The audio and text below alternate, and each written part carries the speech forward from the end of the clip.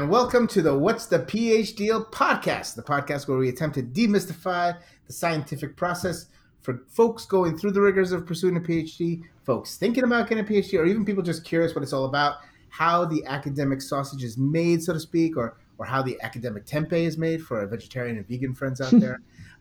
You can check out the website associated with us at realphdeal.com. And we would love it if you email us at our group email, phdealmail@gmail.com.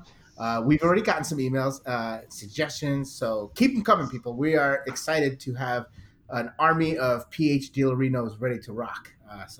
And that means sleep with one eye open, Malcolm Gladwell. We're coming for your throne in the podcast universe. What's up? Shots fired. You can check the show notes on whatever pod app you're using for that info. Feel free to send any comments, criticism, various Missouri-specific trinkets, care of Elias, of course. And most importantly, any questions. We'd happy to take a stab at your questions you send our way and do our best to try to answer them. Finally, a real quick disclaimer. The following podcast reflects only our views and is in no way meant to represent any of the views of our institution or parent organizations we're associated with. We also admit we don't have the perfect correct answer to every question. It's kind of a tough thing to admit as we've come to grips with that, but we don't even agree with everything amongst ourselves. I don't even agree with stuff that I say. So take everything with a kilogram of salt, and that is, of course, SI units. And that brings us to the last point. We are also science and engineering nerdy-based PhDs, so our show will obviously concentrate mostly on that type. But with that all said, let's get on to the episode. So, hello. I am Luis Estevez, and I am joined by the ever rad nuclear material scientist, Liz. What's up, Liz? Hello. We have, coming back, the materials deposition wizard from House Ravenclaw, of course, Rajan. What? Yeah, we've been pipetting out a little bit of gin and juice for you, like while you were away. So just so you know. Yeah, I have no idea what happened. I wonder. No, hey, life happens. We get busy, so. And then we got the PH Deal Godfather, so to speak, the podcast that spawned from his website, from his need to bring the PH Deal to the masses. Elias, what's up, Elias? Hello, Lou. How's everyone? Rocking. So really excited to have Rajan back. That's such a nice treat. Wow. I mean, he's been busy restarting the American economy, but now he's done that. So thanks for coming back. Some strange feeling is happening right now. Wait. My chest is rising. Oh, wait. Is this what... Yeah. Is this what it feels like to be a celebrity? I guess. Good. It's good to have you back. Yes. So today we're going to talk about collaboration. All right. So collaboration, complementary synergy. These are just not words used by motivational speakers. It actually can help you as you navigate your PhD. So this is something we're going to dive right in, and something that's near and dear to my heart, and hopefully to the rest of the panels. So I will start with a question to the panel and see if anybody wants to jump on in to basically tell us one of your favorite collaborations, like something that worked where you worked with somebody else, and how did it happen, or if you have any near misses or could have beens for in the collaboration space. Anyone want to jump in? Sure. Well, talking about celebrities, I have one very famous collaboration with the one and only recent Nobel laureate in the battery community, Dr. John B. Goodenough. What's up? Holy cow! Look at you. Wow! Look at you. Yeah. Oh, I was like, right? This is the only way to start the podcast. Come on. Bring it. Yeah. We can't respond. Name to drop. I don't. Yep, I can't respond. I've got nothing. Go for it. But I didn't realize. The point is like I didn't realize at the time like how it came to be, and like how many ways. And I feel like it's a good story to start with. Beautiful. Maybe it will open up several avenues of like points to talk about. It just started with like me working in dark corners of Missouri S&T underground. One of my experiments was not working as always, like a life of an experimental scientist. Nothing. So it turned out like one of my PhD advisors met another young scientist at a conference. They ended up sending us their solid oxide fuel cells to do some weird depositions that I was working on. And then Dr. Goodenough's lab met the other professor at a lectureship or something, a series that happened at UT Austin, and that's how he also jumped in to provide the modeling for what is happening in the deposition level. So it was just like one after other. Like in 6 months, we from nothing, the experiment is not working to like nanoliter or something. Nice. And yeah, it's. I think that's my best. Like in terms of citation, that's my most cited paper. Sweet. Yeah, look at Rajan. Like he's gone for a little bit. He comes back with a Nobel Prize laureate story. Yeah, right. Like, What's up with that? He just walks in and just crushes it like right off the bat. Like, that's wow. I think that Nanoletters paper just put Goodenough just above that, pushed him over the top to get the Nobel Prize. I'll take that. I will take that. Also, by the way, just as a side note, I mean, talk about a Nobel laureate whose last name is Goodenough. That's like a walking reminder of imposter syndrome, I guess. He's good enough. Yeah, I'm sure. No, I'm just sure that I'm like the millionth person to make some version of that joke, right? But as soon as he has that name, he's instantly on a crash course with an Elias joke. Like it's just a matter of time. Yeah, he's living his life and just doesn't know that he's on his way to somehow meeting your thought process, and then eventually that good enough joke's gonna come. It's just a matter of time. Yeah. Although I'm pretty sure he's more interested in other thought processes, Maybe. Like the next generation batteries and things like that. So sure. Yeah. Wow. Nice. That's awesome. Well, now my Alwyn and Lou collaboration doesn't sound quite as super awesome, but that's the first thing I think of always. Is it our buddy Canadian Alwyn? That's right. It's Alwyn. Come on, Alwyn makes another appearance. That's right. Or I like to call him Aloysius. Like he's typically if I have a friend who's got a simple name, I try to make it complicated. And if he's got a complicated name, I try to make it simple for no reason other than I'm weird. But Alwyn is he's like one of my near and dear friends from when I was doing my PhD at Cornell, and he was one of the students that came in my year as well. So there was like good 12 or 13 of us. And this was like, basically we would just talk, and he would show up in our office quite a bit, and we'd sit down and just like talk about, hey, how's research going?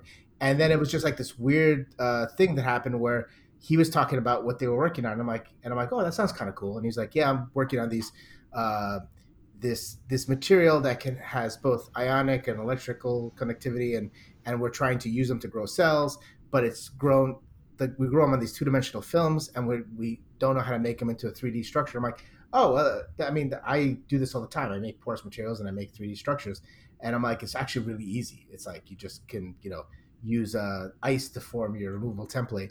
And then I'm like, what's after a little bit of talking, well, we just went up to his lab and we're like, hey, let's just try it. And then we tried it and we got some interesting results as far as what it looked like. And then I started characterizing it a little bit on the side. And this is a nod to what Elias calls, I believe you call it upward management. Yes. Get the data first, and this is why grad school is awesome too, because you're in this complete research playground where you get to like do whatever you want almost, because you're so cheap, you're so woefully underpaid. It's actually a good thing because you get to have a lot of freedom, because like nobody cares if you fail a lot. That's okay, because you don't cost much anyway. So you get to like play around a lot. So it's the good part of that negative scene, but it's pretty good because you get to fool around. And we got some good data, and then he brought it to his PI, brought it to my PI, and then boom, it turned into like this project. And all of a sudden we were working on this, and then eventually it got like too big for me. I was like working on other stuff, and I was like, this project has turned big. Like, I can't devote enough time to it. So one of the younger grad students that came into our program took it over, and she like took it to all kinds of new heights. But like, I was just like, it was such a cool project that started as like I think a lunchtime conversation, like, and it was wonderful. Like, it's one of my favorite like collaborations, and it's like one of a bunch. Like, I don't know if you guys know this about me, but I love to collaborate. I love to like just work with.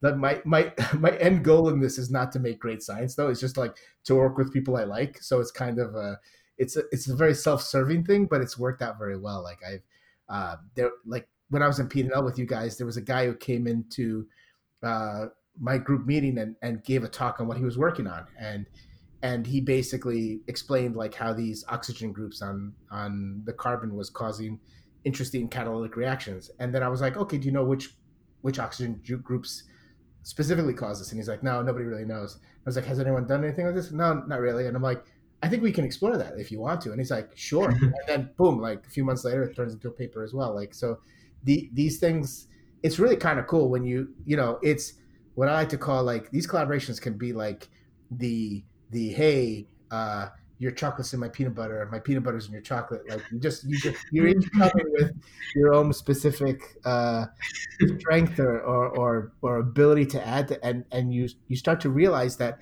others have problems that don't seem as tough to you because you come with a different skill set, and they have skill sets that can address the problems that you were like that are like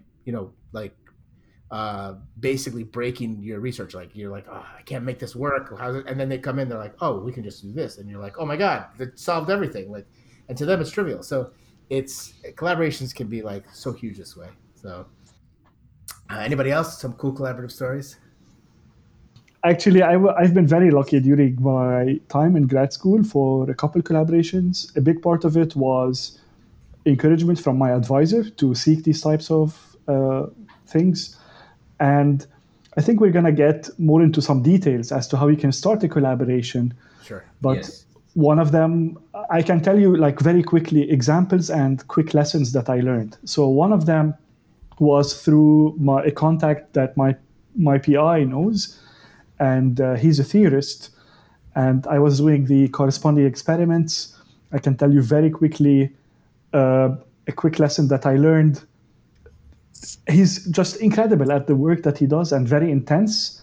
And I learned to keep very good notes and records of my data and my MATLAB scripts because this was my first study.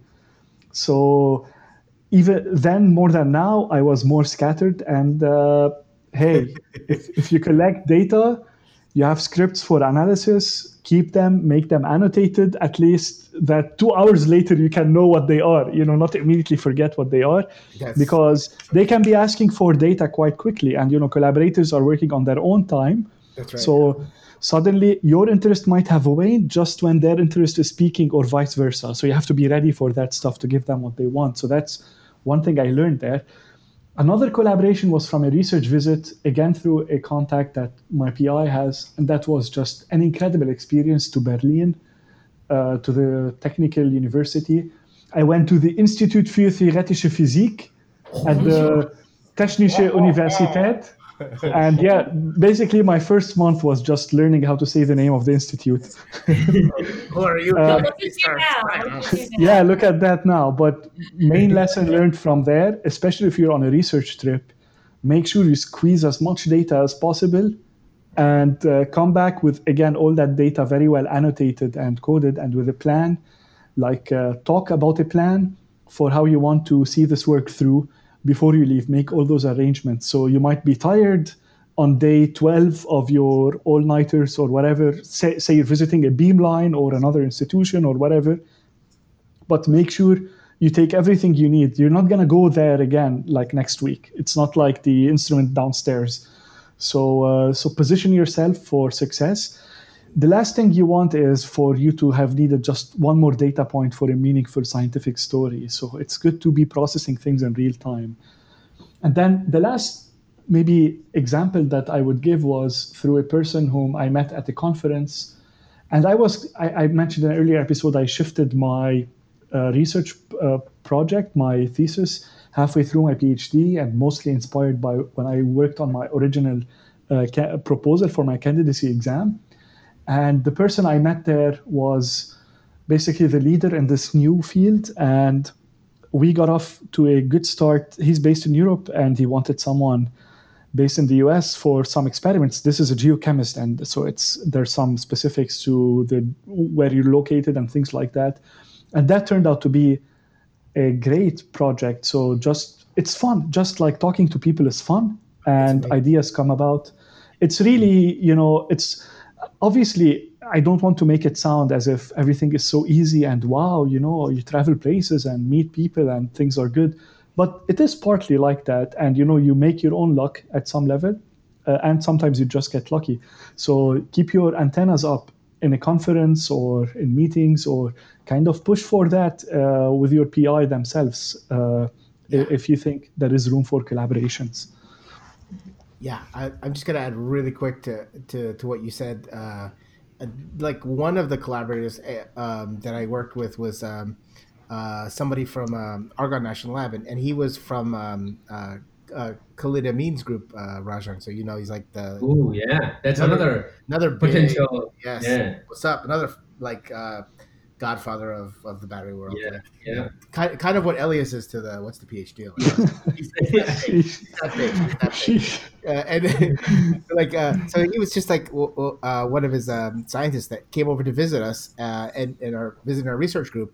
And you have these like they present their work, people ask questions, and I asked a few questions, right? And I was like, at the time, and I'm still doing it. I was making porous carbon materials for electrochemical applications, and he was working on these like interesting cathodes, and he was like, yeah, we put them into porous carbons, and we see and then we try to see how well they perform. And I'm like, hey, have you done any kind of study where a particular pore size or a particular morphology for the porous carbon or some kind of functional groups? Like, is there like what because right away I'm thinking, okay, like here's what I can bring to the table. Like I can tune all those things, so maybe there's something interesting there that I'll get to learn.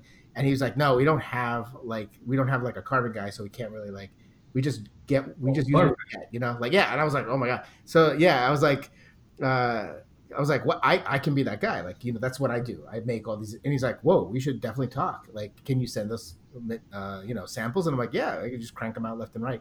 So I made like a bunch of different samples, and we kind of like studied the system empirically and then sent it, over to him. And I think, he was like the lead guy. I was just like, but I was like decently up there on the author list. I wasn't like first, of course, but like it was all his work, really. Like, I mean, his major thrust, but I got to contribute a lot by giving all these different carbons. And then I think we were going back and forth with revisions and talking to the editors, and I kind of lost a little bit of interest. And I kind of I was like, sure, whatever, like I've already done my part. That's all edited.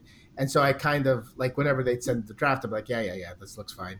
And then I forgot about it, and I didn't even get, and then I switched jobs, so I didn't get like the email that like the paper was accepted. I just like moved on, and then I forgot about it, really, to be honest. And then I was working at my current position, and then I was like, oh, I want to look into this alternative cathode that like I think is like I was exposed to this earlier, and I kind of want to see if anybody else has done this kind of thing, because I think I have an idea to go off of. And then one of my colleagues like looked it up, and he's like, no, I only find like one paper. And he's like, and you're on it. Like, you're on this paper that I found. And I'm like, oh yeah, that's right. I did that with that guy. Yeah, I totally forgot about that. Like, he goes, what the hell? How do you forget a paper like that? I'm like, I honestly. Just too many people. Yeah. But it was like, to me, it was just a fun, I forgot that there was this end goal that we got this like nice paper published. Like, to me, it was just a fun project where I got to explore like the parameter space and just like check what works and what doesn't work and what's important and what's not. And from that, I got some really nice knowledge from that. And then I, luckily, he's like a very determined super worker, and he kind of like, got it into like a nice journal and got it like published with beautiful graphics and everything.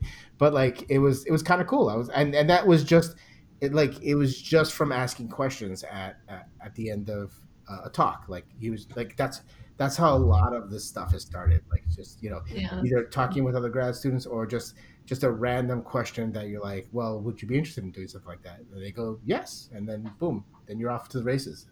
And I mean, not Nobel Prize level, but we can't all rub shoulders. No, wait. So like that for that, I didn't do anything, right? Like for that collaboration, I feel like my contribution was like I was much focused on my part, Come on, you contribute. and the collaboration was brought to me by my PI, and which is fine. It's like, but it's a different story. So that's the thing. Like there are so many reasons to team up with other researchers, like Help bells. doing so can help you access either like scientific expertise, equipment, or even just materials. Yeah. Like I've had people send me samples before, and it turns out to be something really helpful. Like there's a project I am working on with another postdoc here. Am I working on a project? Like, I don't know. We're working sort of in parallel, and he'll help me. Like, how specific can I be? I guess I can just say. So if I'm doing, does it involve molecules? Atoms, but yeah, also molecules. But anyway, so like I do a lot of atom probe. That's like one thing I do at work, and then and our atom probe is all fancy. It's like hooked up to this little reactor chamber thing where you can expose your little atom probe needles to different gases. And so Stan, a postdoc I'm working with, helps me with like just basically. I just went on a weird like kick where I was like, let's oxidize this thing, and I was just like basically giving them all these samples, being like, can you try this? But what ended up happening was I forget what conference I presented at, some conference, or maybe it was a poster, and then other younger professors were like, that's kind of cool, you want a sample? And then I just started getting samples mailed. I was like, what the hell am I going to do with all these samples now? But yeah, sometimes things just happen that way. Like, but I feel like something that, Elias was talking about, what was it? Like tips and stuff. I feel like another thing or tip, consideration, that's a word, is if for any reason you're working with someone or for someone that is really not supportive of collaboration, I feel like that is maybe dangerous is not the right word, but not a great situation. Yeah, but you should probably seek to understand why. Why do they not want you collaborating with, maybe people outside your group? Is there a specific reason? Are there like legal implications?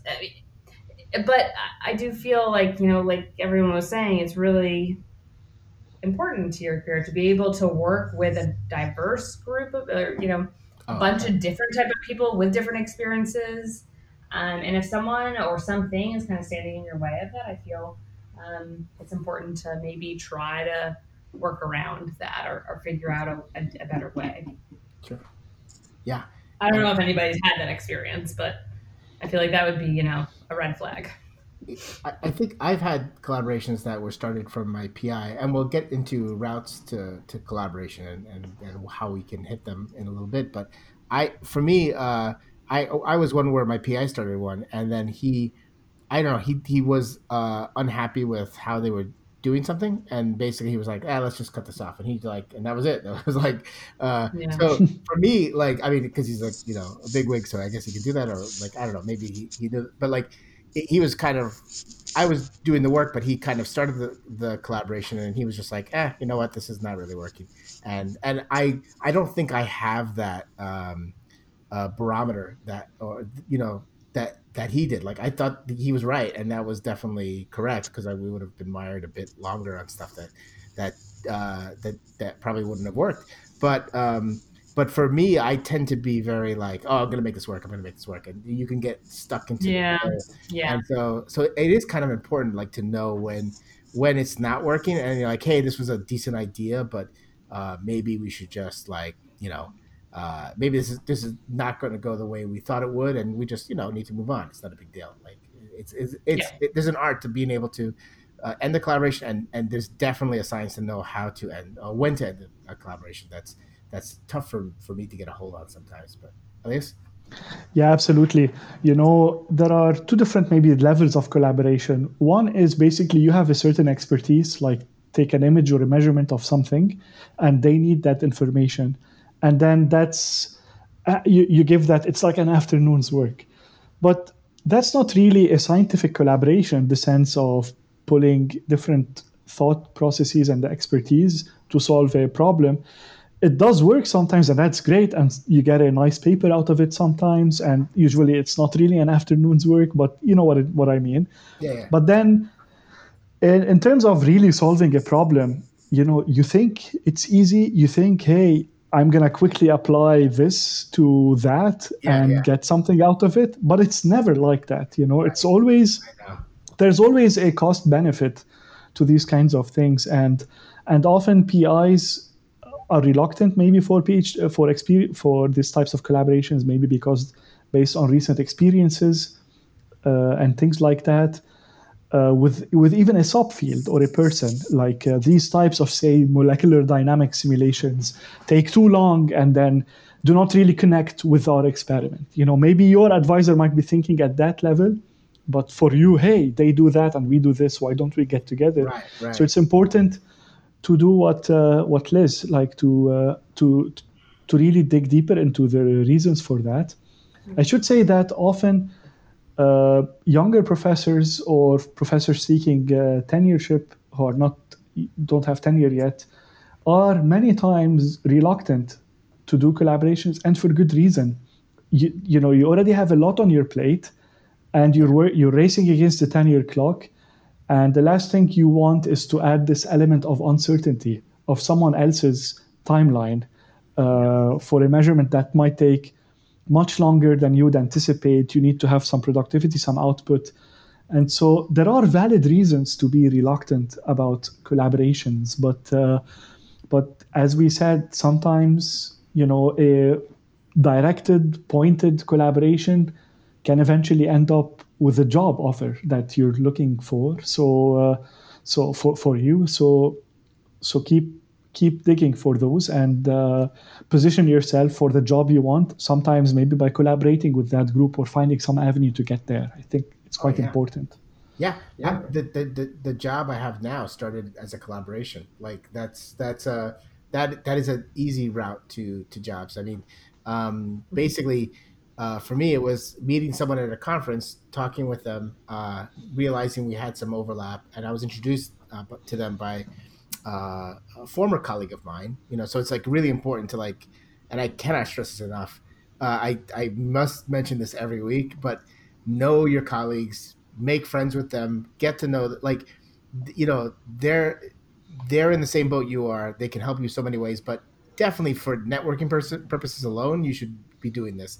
And in the collaborative space, it's definitely huge to, if you're in grad school, know your fellow grad schools that have come up the same time you have, like a year or so close to you, that are in the same boat and kind of are learning as they go. And as soon as you learn what they're doing, because like the odds are they're going to be doing some really cool whiz bang stuff that like that's not in your wheelhouse, and you're just you're like, wow, that sounds so cool. It's like, yeah, but we're struggling with this issue. Then as you talk, you can have a Alwyn Liu type collaboration, or who knows what. Like I mean, these things actually happen, and you should definitely know them. So but anyway, like it's also good for getting jobs. So for knowing this colleague of mine, she introduced me to somebody else. I talked to him at a conference. We got some collaboration going, and then it led to a job. So I mean, these things happen, and it's and if you think about it, if you're like somebody looking to hire someone, who would you rather hire? Like some resume that who knows what is a hyperbole and what's not, and you don't know if you'll even jive with this person, or someone that you've been collaborating with who like puts good work together and that you trust and their work. It's like, of course you're gonna try to hire them. So these collaborations can, just like Elliot said, can totally lead to future job opportunities for sure. Because I mean, it's take advantage of them. Like work hard, get some stuff done, but make those connections that are absolutely crucial for your career, I think. So we've talked a little bit about some routes to collaboration. I want to delve into the topic a little bit of cross-discipline collaborations specifically. So a lot of my collaborations have been like other battery scientists when I'm a battery scientist, or other material scientists when I'm a material scientist, and we're solving like little issues within our localized sphere of influence. But cross discipline collaborations can be like totally insane, like really game changing type stuff, and whole fields can be like completely revamped off of this kind of stuff. And you must think like, wow, so this must happen all the time, but it doesn't. It's so crazy how people stick to their field, and you have like, okay, it's like the Sharks and the Jets or something, and like you just like we're the mechanical engineers, and we're gonna stay here, and it's like we don't care about you chemical engineers, whatever. The weird voodoo stuff with alchemy. We're gonna stay here with our machines, and the chemists are like, you guys are weird with your machines, and you're like nobody seems to like work together. I mean, it's not really that bad, but people hardly come out of their little comfort zones. What's happening at Cornell, man? Like I was gonna say, that must be after your impression. It's very West Side Story, like people snapping at each other. It's like it's breaking into dancing, having dance all the time. No, but it's obviously not like that. But you don't see a lot of cross pollination for sure, and it should be way more, because it's amazing how much happens when you do. I mean, just the field of bioengineering is like relatively new. And it was like basically a bunch of doctors being like, we're going to do doctor stuff over here. And a bunch of engineers being like, we're going to do engineer stuff over here. And then you have doctors putting in implants into patients that have real engineering issues, and they're not engineers. And you have engineers that can help solve that, but like don't know medicine, right? So, and then all of a sudden they get together and you get some cross-disciplinary pollination, and boom, a new field emerges that changes everything. I mean, you have game-breaking gains. And so this is something that if you have the opportunity to take advantage of, I think you really should, because I think, and Cornell tried to actively encourage us, despite my earlier West Side Story type analogy. Cornell does a really good job of trying to get this crosstalk. And they have something called Tell Grads It's Friday, TGIF, like, the joke being that graduate students don't realize that it's actually Friday. And they basically give like $1 beers at like this campus pub, and so you just go there and you just hang out with other grad students, and because it's like nearly free beer, so it's like, okay, that's a good draw. We'll go there, and then you go there and you talk to people from the vet school, you talk to people from all kinds of the law school, the whatever. You have people that are in different disciplines than you, and you start to realize there's different problems outside of your small little localized field. And then who knows, it can lead to collaborations. I mean, that to me is where you can really make a big impact, because there's nothing I know about veterinary science, like other than what I watch from on Discovery Channel or something like that. Like I don't know, I'm not a doctor, right? Like I just or I don't know enough about medicine to really to know that field. But likewise, there could be a lot of people in the vet school that are like, hey, we're looking for a new drug delivery method that requires material science, or we're looking for a different way to make implants, or a different way to grow cells. I mean, these kind of things, there's like are material science problems that once they get to the medical side of things, my knowledge base goes off a cliff, but then somebody else can be there to catch it and just move it on to the next level. And that's how you really can like hit a lot of really impactful work. So I don't know. I think that's something that bears talking about too. Like just really just go outside your department if you can. Yeah. I got two examples just to add on to that so one is like during my PhD, before I moved on to working with the amazing collaboration of, let me say again, Dr. John B. Goodenough. Can we have a little for the Nobel? I was. I gotta eat one of these mushrooms. That's okay. So I was actually I started my PhD very first few months as a PhD student was working with a electrical engineer professor who was working on creating like artificial electrodes that could be used as a part of the heart monitoring system that would be implanted into a person. That's right. And they were using bioactive glass and creating using that bioactive glass as a base material and morphing that into like a capacitor or like a battery and converting and utilizing in such a way that once it's implanted to your body, it will dissolve after a certain number of days or number of weeks, depending on the design of the material. So like, Crazy. it was super crazy work. It was in back then in the early stages of that particular research, but like that kind of gave me like a whole new perspective of what a research collaboration should be or could be, I should say. And to give you a completely different example, which I was not part of that amazing collaboration, is when I came to PNNL. So the PNNL has a bunch of course, amazing stuff going on, not only with Hanford, but also there is, to give you another spectrum is, so we are in eastern Washington state where we have a Columbia River going on, and so there are a ton of salmon and other fisheries going. That's right. That's right. So they have a huge project at a state level of tracking the fish and making sure that the population stays in control, and not only control, but like they check their health and all sorts of things, right? I have no idea. I don't have even vocabulary to talk about. I just know that there are fish. I do those. So in order to track them, they had this back then they were just using the plastic tags, but then they come up with a new method of like digitizing that and tracking them in real time. But you need a power source, a transmitter. That's right. So you have electrical engineers working with this fishery or biological sciences, and also like material science people working on batteries, that the micro batteries to develop this kind of to support this tiny transmitters. Fish tracking. Yeah. By the way, just a quick short little shout out. What's up, Dr. Yushin Wang?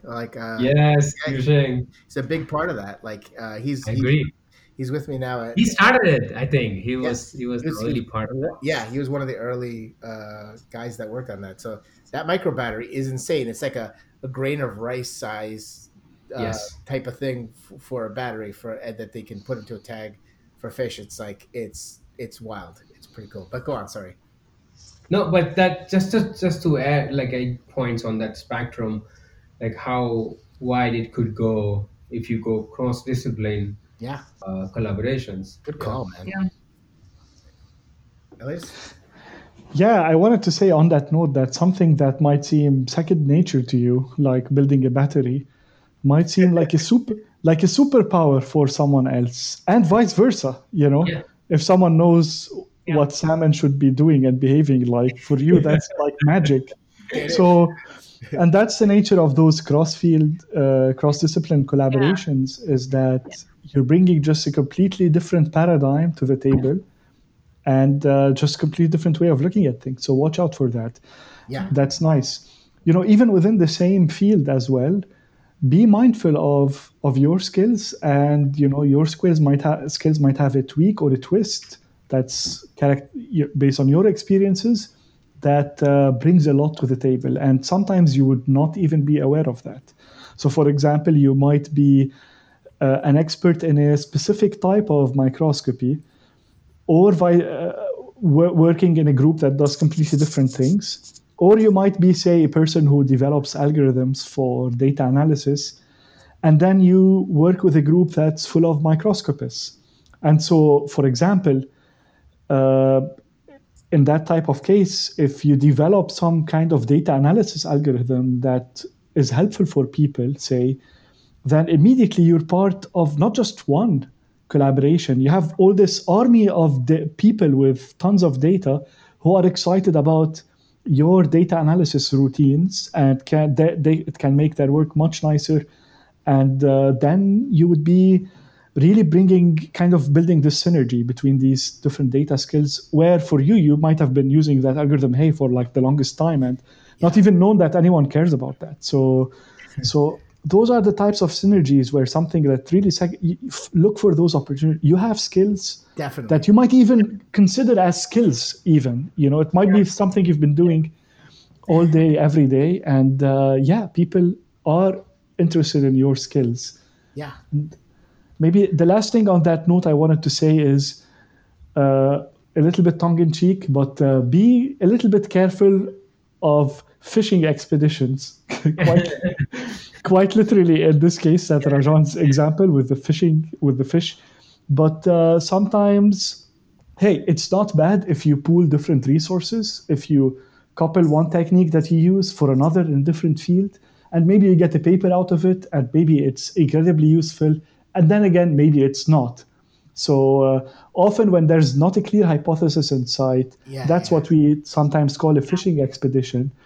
That's not so bad, but don't build a career out of it. Like, make sure you have your traditional project on track, and play around with those high risk, high reward things, but don't base a lot of your dissertation on them, because you don't want to end up with like no real hypothesis, just a cool sounding experiment. So just something to keep in mind. Yeah. One thing go ahead. No, you go. Okay, so just a quick thing I wanted to add, in addition to all of, everything that everyone else has mentioned, something that, so I'm currently working with a physicist who, he's very senior. I would he's a mentor of mine, not really, a colleague, a peer. He's not another postdoc sort of thing. So anyway, he has many years of experience and all of that, but he's a physicist by education and research and everything.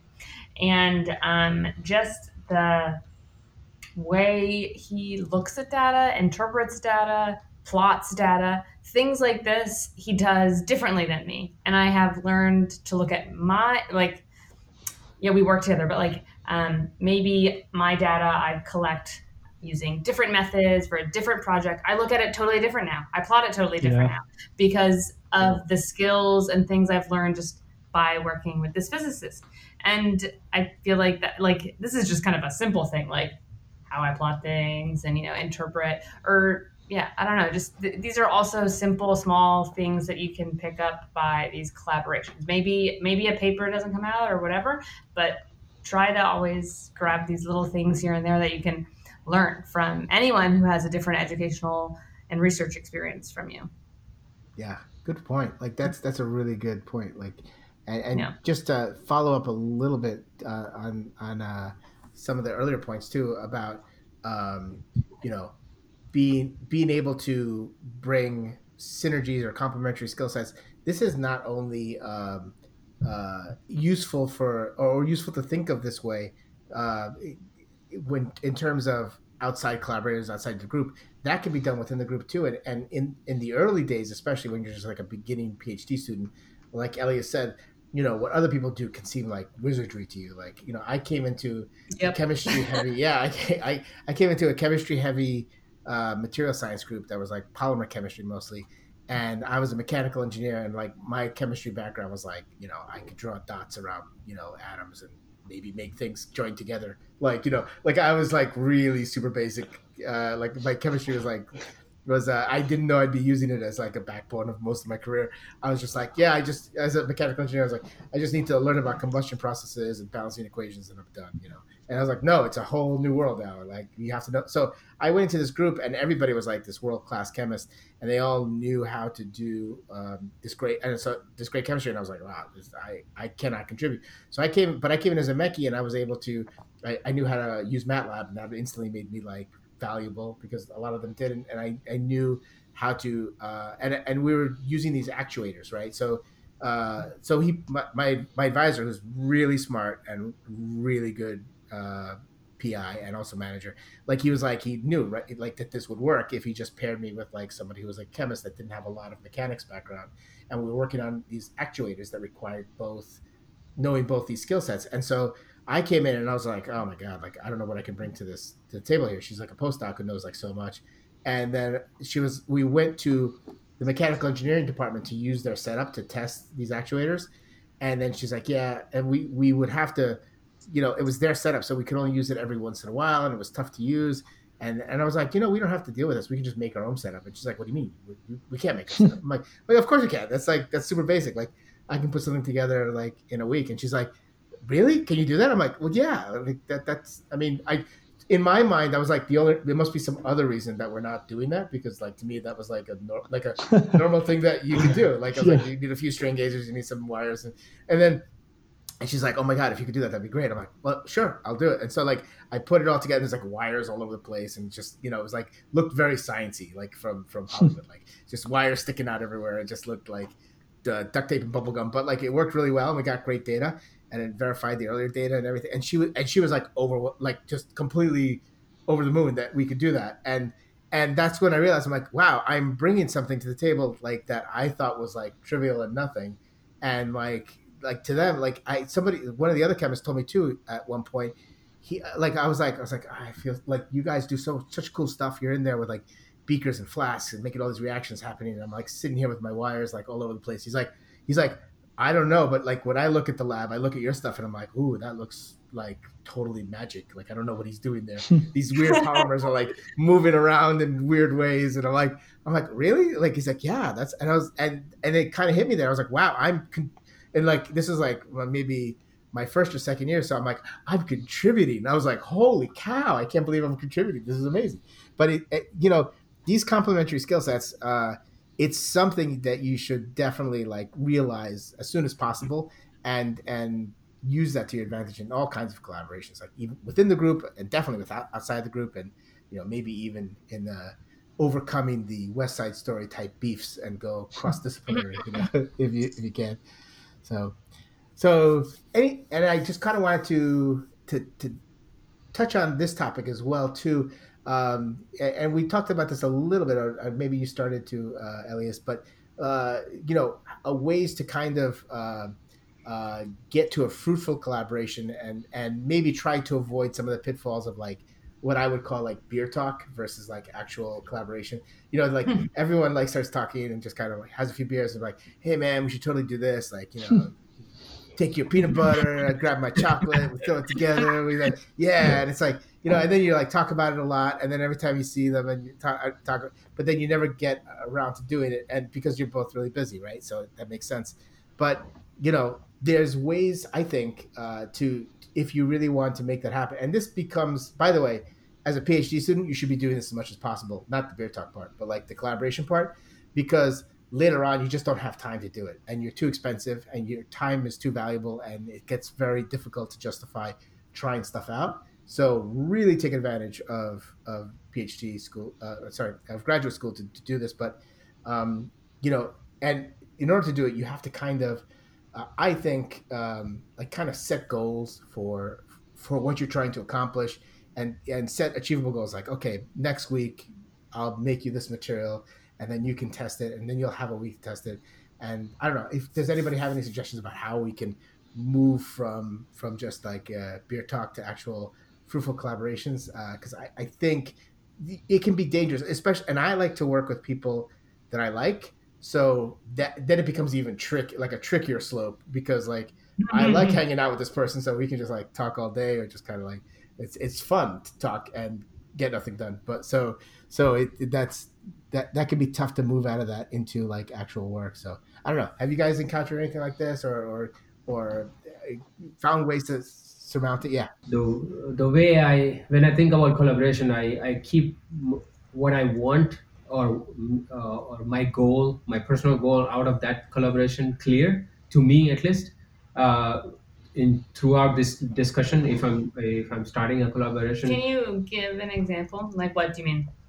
For example, if I want to, what is the reason of this particular collaboration? Whether it's scientific expertise that I'm trying to get of this particular person, is it the equipment? Is it I'm just trying to get more publication? Gotcha. And this person has already established reputation and it will help me, and which is true. It does sometimes see. It helps you or write a stronger grant proposal with adding this another. For example, I'm an experimental scientist. I have no idea about modeling or simulation. I can bring someone who is also a material scientist, but who only does modeling simulation. And I was like, okay, if I bring him on board this particular, and then I know it's gonna make it more fruitful. Or it's a completely new interest that I'm trying to pursue in my career, and I'm looking for this particular person who has this fancy new technique or skill that I can use. Right. But this all comes, as he mentioned, like with potential risk and challenges.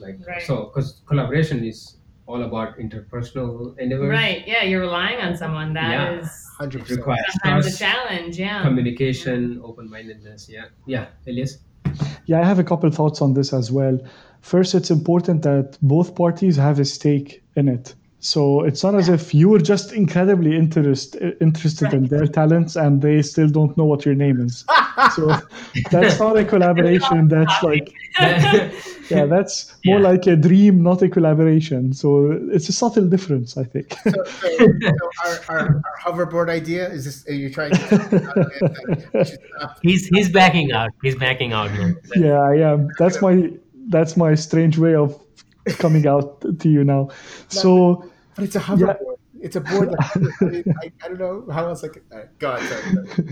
So both parties should be interested in the science, and then look, on day one, it's not as if you're gonna start saying you're gonna be first author, you're gonna be like third author, you're gonna be like fourth, but with a star next to your name, because it's not gonna be like that. But there should be some kind of understanding that both parties are interested in the science, and both parties, look, we live in the real world. No one's going to work for free for you if they're not interested in it. So you need to establish that, okay? So that's one thing. The second thing is you could be doing that thing that Lou mentioned, where you are working with a fellow grad student and then getting some data in, and that's great.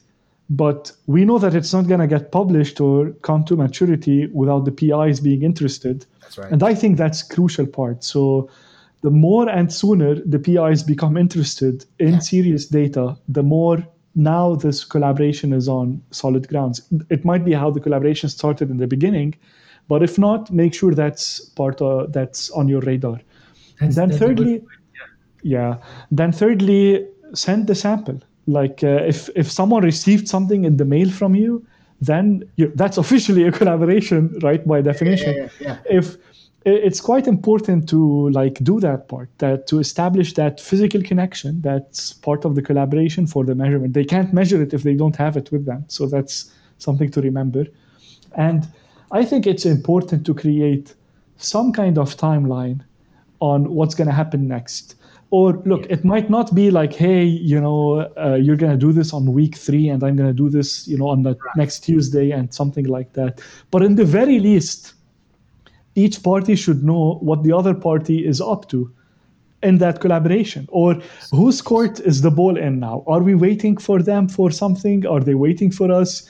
Because, I've been in kind of in limbo situation, or like in purgatory, where no one knows the heck who's kind of taking the initiative on a project, and that's how projects die. And sometimes it can be as easy as just pinging the person or sending an email or just being clear in that thing. And on that note, from your perspective, be prompt in answering. Prompt doesn't mean that you're going to do the measurement tomorrow or even next week necessarily, but prompt at least in being clear on what's next, and also responding quickly even if you're not measuring quickly. So saying that, hey, I didn't forget about answering those emails quickly. I didn't forget about this. It's on my radar. And next week, I'm going to get back to you, and keep your promises. If you don't keep your promises, reach out saying that you did not keep the promises. So kind of like be proactive in that sense. I think it's pretty key in making collaborations not just succeed, but also fun. Otherwise they're not fun. They're just incredibly painful. Yes, ghosting does not just happen on dating apps. Like people can be ghosting that. It's like, oh, what happened to that guy? We were working with them, and they just disappeared into the ether. It's God. Gaslighting, also a thing in research. Yeah. So yeah, those are fantastic.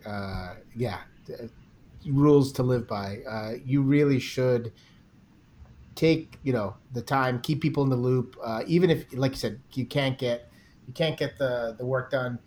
I think people just appreciate like knowing what's going on, and of course you would as well. So just do what you would prefer to have happen to you, and don't let that collaboration die in the vine. So Yeah. so I think for collaborations. Of course, we've talked a lot about like starting them, and how to go about targeting conferences, targeting your fellow grad students, which again I cannot stress enough. Targeting other people that you might meet other at other functions, like tell grads it's Friday or whatever. But you get some collaborations thrust on you as well, and we covered this a little bit, but really you should just treat these like any other collaboration, and not just busy work your PI has assigned you, right? Like your PI is putting you there to collaborate. So do the same exact thing that you're doing for your own collaborations that are like your ideas, but put in the same amount of work, and get the same kind of networking later on. Like some of the best work that I had the most fun doing at Cornell was this energy materials center at Cornell, which was called EMC Squared. Of course, they have to come up with these clever. That's a good name, though. I know, right? The Energy Materials Center at Cornell, 2 C's. I was like, oh, okay, all right, I see what you're doing. Yeah, okay, that's cool. But it was awesome. It was so much fun, and it was fun because everybody was in this collaborative spirit. Like there was no like, I don't want to share this. Like you're gonna, this is my. Everybody was like super open, just like opening up lab books and laptops, and there was so much good work done there, and the PIs were fantastic. They basically let the kids run the show. It was amazing. Like basically all the postdocs, all the postdocs and grad students. I mean, they were running the PIs were running the show for sure. But like we were like getting everything done. So they were like, yeah, whatever direction you want to go. We're like, really? You really trust us? Like, I don't know. Did someone just ask my opinion? No. Yeah. It was really good.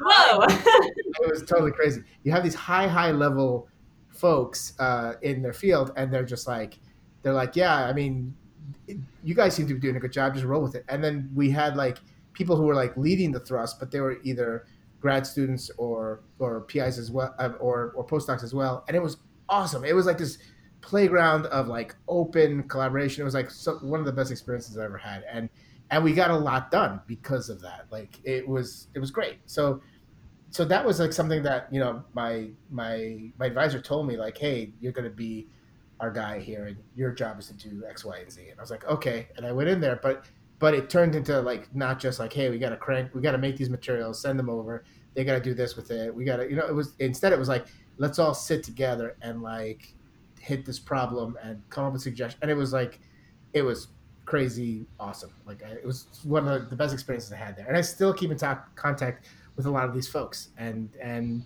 it's led to, I have somebody that I collaborated with a little bit, who I needed some quick characterization because the machine that I needed was down, and I just needed some quick. And I was like, well, let me email this guy. And I emailed him, and I was like, hey, I know you have this machine. Like, can you just quickly run some samples? He's like, hey, I'm glad you contacted me. Like, he wanted some porous carbon materials. He's like, yeah, I have some students making them, but honestly, I could just like, if you can just send me some stuff, like, I'm like, what do you want? And I'm like, he's like, yeah, can you make me X, Y, Z? And I'm like, sure. And I sent it to him. He did a bunch of characterization, and it was like so simple and easy and great. And it was, so these collaborations, like I said, they really pay off down the line later when your colleagues, and now suddenly your colleagues are not just like, people trying to navigate a PhD program, dealing with imposter syndrome and being overworked and lack of sleep and all the stuff that comes with a PhD life. They eventually become professors and large PIs of research groups at the national labs, or become big scientists at big companies, and these become really important people to know. And you're like, yeah, I remember playing ultimate frisbee with you and failing miserably at like all these things, and now you're like this head person of wow, it's crazy. So get to know your friends, get to know your PhD students. Make sure that they're your friends, and collaborate and let it pay off later on. I mean, it's great. It's win for everybody. Hey Lou, I just thought of something I wanted to kind of add. So I forget where I heard this first, but the phrase "to be interesting, be interested," I feel applies to collaborations because, I mean, think about how you want to interact with other scientists as a scientist. It's way more enjoyable and I feel productive if the person on the other side of the table or video chat, I guess, is our new world, but they're interested and they're asking you questions and they want to be actually involved in the scientific story. They're not just like figuring out, okay, like, what do you want? I guess I can do it next week. I guess I can do it. Yeah, I'll try. If there's some like reluctance or like they're not really interested in the scientific story, then that maybe isn't the most fruitful. But if you really want to develop a collaboration, like start asking questions, and even if they're simple to you, you're maybe in a different field, but kind of having that curiosity and expressing interest gets that other person or other group or whoever interested. And I just think it's more fun to work with interested people, and not people that are just like, yes, I will work. Yeah. I will do. Yeah. I'm just a workhorse sort of thing, Yeah, Elias. I can't agree more. You spent 5 years on third floor of that building in cubicle 7 or whatever of that office. And, sometimes those could be your boundaries because you're so busy with the day-to-day, with the technical experiments and things like that. But it doesn't have to be that way. You could just expand, be curious about what everyone, first of all, in the room is doing. You don't need to be able to understand at the level that they do. It's their work after all. But just the big picture ideas at what everyone in your floor, your building, your department, and the research community at large. And just being curious and inquisitive and going out for meaningful chats and beers and coffees, not like to just for a social experience alone, and not just for like purely with a goal in mind in terms of a publication or whatever, just because you're just a curious and inquisitive person, which of course you are, and that's why you're doing science. That's right. So don't let the day-to-day stamp that or remove that out of you, that curiosity that got you involved in the beginning. Just keep hold of that. Or the drive for like papers. Like, yes, we've talked about papers. Papers are important. We're not saying they're not, but it's different when there's a collaboration that starts with we're going to get a paper versus a collaboration that starts with we have a question. What do you think about this? Like, would your technique work, or the technique you're really good at? Would that be a good technique to apply to this problem? What do you think? Yeah, let's try it. That's a whole different, flavor of flavor, wrong word, kind of interaction. I think I would prefer one over the other, right? The paper can even be limiting in a sense. Maybe you get a whole career out of this, like a whole research grant or multiple papers, or by the way, maybe nothing at all, but just the satisfaction of pursuing a question and hey, turned out that's the answer or whatever. Or might say a Nobel Prize. Brought it back to the Nobel Prize. And we've come full circle. We are. Well, I think that's a perfect stopping point. Anyone have anything else to add? No, pretty much. No. I think we covered it. Drop the bomb, come on. Yeah. I would, the bomb. It's been dropped, and I'd like to thank everyone for this collaborative process. Of course, what's up? Yeah. But thank you very much, and I'd like to say a special shout out to Andres and Isabel, who have sent some emails our way. We may go into some of the emails we get. So hey, clock's ticking. Get your emails in, guys, and give us some suggestions. and we may devote a little time to answering the emails and definitely trying to hit those suggestions. So thank you very much for those emails. Keep them coming. Appreciate it very much. And I think that wraps up another What's the PH Deal? Thank you for listening, everyone. And this is Lou Estevez saying to keep rocking out the science. And bye, everybody. See you next week. Bye. Rock on.